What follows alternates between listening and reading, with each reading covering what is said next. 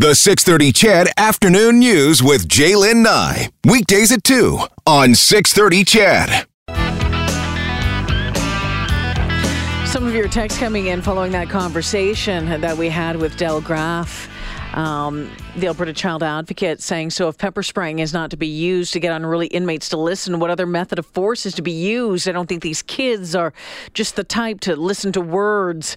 Marfus wants to know, would an increase in mental health options help the decrease of pepper spray use? Good question, Marfus.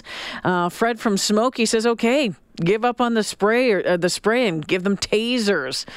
Red Deer today. Use your names when you're texting in, will you? Back to old-fashioned punishment, finger wagging, and not so stern talking to in a timeout chair, huh? And then this one says, yeah, it's likely that the increase in usage is simply due to the challenges of having to call the tactical team before. Yeah, absolutely. I think that does play a big part in this. And then Trev says, you know what, gosh, when I was younger, my parents took care of things far before the police would ever have to. I'm 46 years old, 200 pounds, and my mom still scares me. That is from Trevor this afternoon. Let's switch gears. I've been fascinated by these animals from the first time I actually read about them or saw photos of them. Are they wild? Are they feral? Are they a valuable part of the ecosystem or pests? Without a doubt, Alberta's wild horses are surrounded with controversy. So, like this one, how to control the population? Birth control or cull? Well, for 5 years now, the horses in the Sundre area have been part of a birth control pilot project, but that project is coming to an end and no one is sure what that means going forward. Bob Henderson is the president of the Wild Horses of Alberta Society. Hi, Bob. Welcome to the show. Well, thank you for having me on. So, Bob, what is it about wild horses for you that, has resulted in you giving them your time and your attention? Well, I think the wild horses, they captured my heart a long, long time ago, and they just represent a beautiful and magnificent part of our ecosystems out there today, and they represent the spirit of freedom and that is Alberta and how we develop this province the way we have. So horses are an important part of it. Yeah, Bob, some people call them pests, and why is that? Well, people put no value on the horses whatsoever. They feel that they're invasive, that they have just recently been reintroduced. But all horses originated in North America. They've been reintroduced, and they've been roaming our Alberta foothills since the late 1700s. So they are part of our heritage right now. So. Are they known to get into crops and stuff like that? Is there problems with that? No, okay. They roam along the foothills on Crown land in the forestry. There are the odd young studs that go looking for a girlfriend and may end up on private property. And that's when the WOS has been able to step in and go and rescue those horses nowadays. So that's the only, they don't really ruin crops or anything like that, just the odd visit. So you know what, Bob, I think the last time we talked with, maybe it was you from the Society, it was a few years back. I'm thinking about 7 years ago, and we're on the verge of a cull of these horses. And I know certainly that made a lot of news at that time. And I found it very interesting when I was reading this article about how almost like a birth control plan has been put in place for one of the groups of these wild horses. And that started about 5 years ago. Tell me about that. Tell us about this Zonastat H contraceptive. Yes, it's a vaccine that was developed in the United States by Dr. J. Kirkpatrick. It's been used extensively throughout the United States and has proven successful. We also had, once we started using it up here on select mares in our research area, we found it to be tremendously successful in as a short-term pregnancy break contraception for these wild horse mares. So a great humane way of population control. So about for the past, almost 5 years now, you guys, the trackers have, been covering a big hunk of land, about 500 square kilometers. I think it's in the foothills of Sundre, and injecting the horses with this vaccine. Tell us about the challenges of that. I mean, first off, I'm not suspecting that the wild horses are all too friendly to humans. You're not being able to get too close to them. Number two, I mean, how do you track them? How do you find them? Well, we developed a very extensive database on the horses, but what you just highlighted there are one of the major obstacles we've run up against in the area of our Alberta foothills, is the ability to gain access to where some of these herds are. And then once we find a herd, dart the mare, tracking her back, because the horses, they just don't remain in one area. They're constantly on the move and have quite a extensive, each herd, even though it overlaps, has quite an extensive range. So those are some of the keys. The terrain is not the best for doing what we're trying to do, but we know that this is the way to go. Who's paying for the vaccination?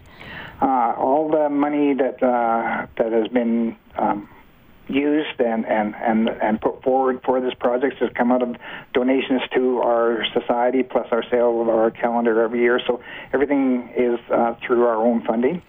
What was happening? So this was an agreement, and you made an agreement with the provincial government 4 or 5 years ago to do this, right? That's correct. In November of 2014. In November of 2014, and again, it was just in this Sundre area, right? Yes, we had a couple areas set aside in the Sundre equine zone to allow us to go in there and conduct these programs. And so, how many horses would be in that area?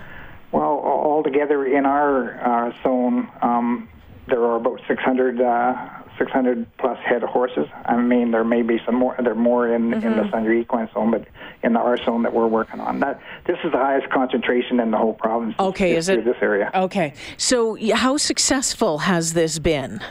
Well, the drug we're using has to be brought into Canada on an emergency drug release, and so it's not very easy to get. Okay. Of the vaccine that we've used, we have targeted 93 mares, and what we've been able to determine is that on those mares that we applied the vaccine to, that it did work and allowed the mares to have a pregnancy break, and therefore helping with population control. And the other thing it does is it allows the mare to cycle there, and the stallion will keep her in the herd, so therefore the dynamics of the herd stays intact, and which is also a very important part of population control over horses. They manage themselves in that way. Really interesting. So how old can these horses get to be? Well, it just depends. Their life isn't easy out there. There are a couple stallions that we know about that are in the 16, 17-year age range, but by that time they lose their ability to keep their herds together, and young stallions take off.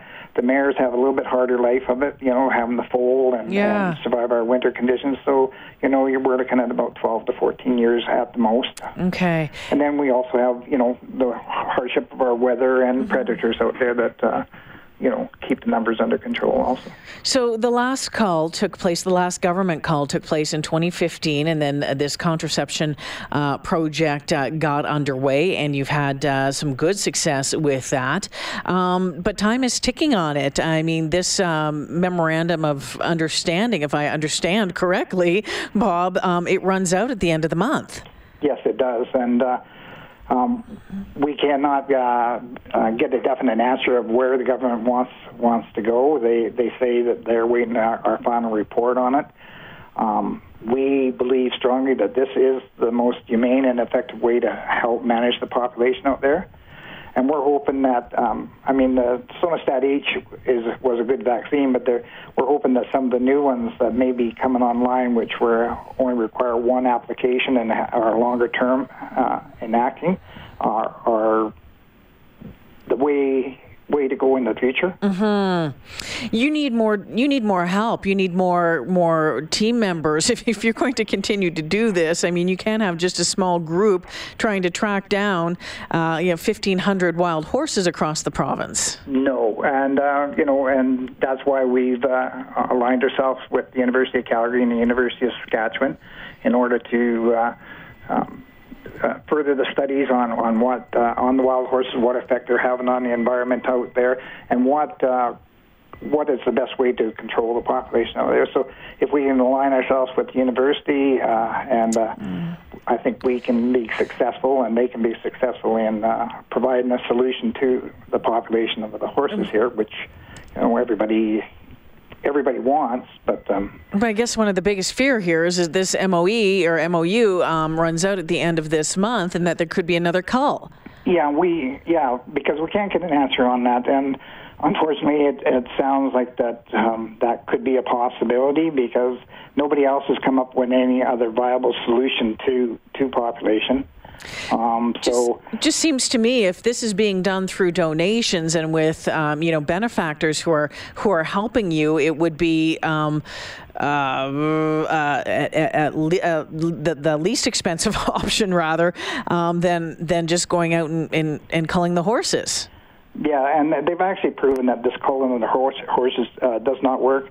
In 2012-13, when they rounded up 220, that's when they saw a big ballooning of a population number because they're young studs breeding immature mares and all this other stuff. So animals like coyotes have a way to compensate for this vast removal of animals. So contraception is the way to go. Yeah. And we're just hoping that the government can see through the reports that we have and the research that is being done right now with the University of Saskatchewan that is the best way to go if they wish to control these numbers. Yeah, if they wish to do so. So what happens now? What happens now, Bob? You just sit and wait, or you just keep pushing?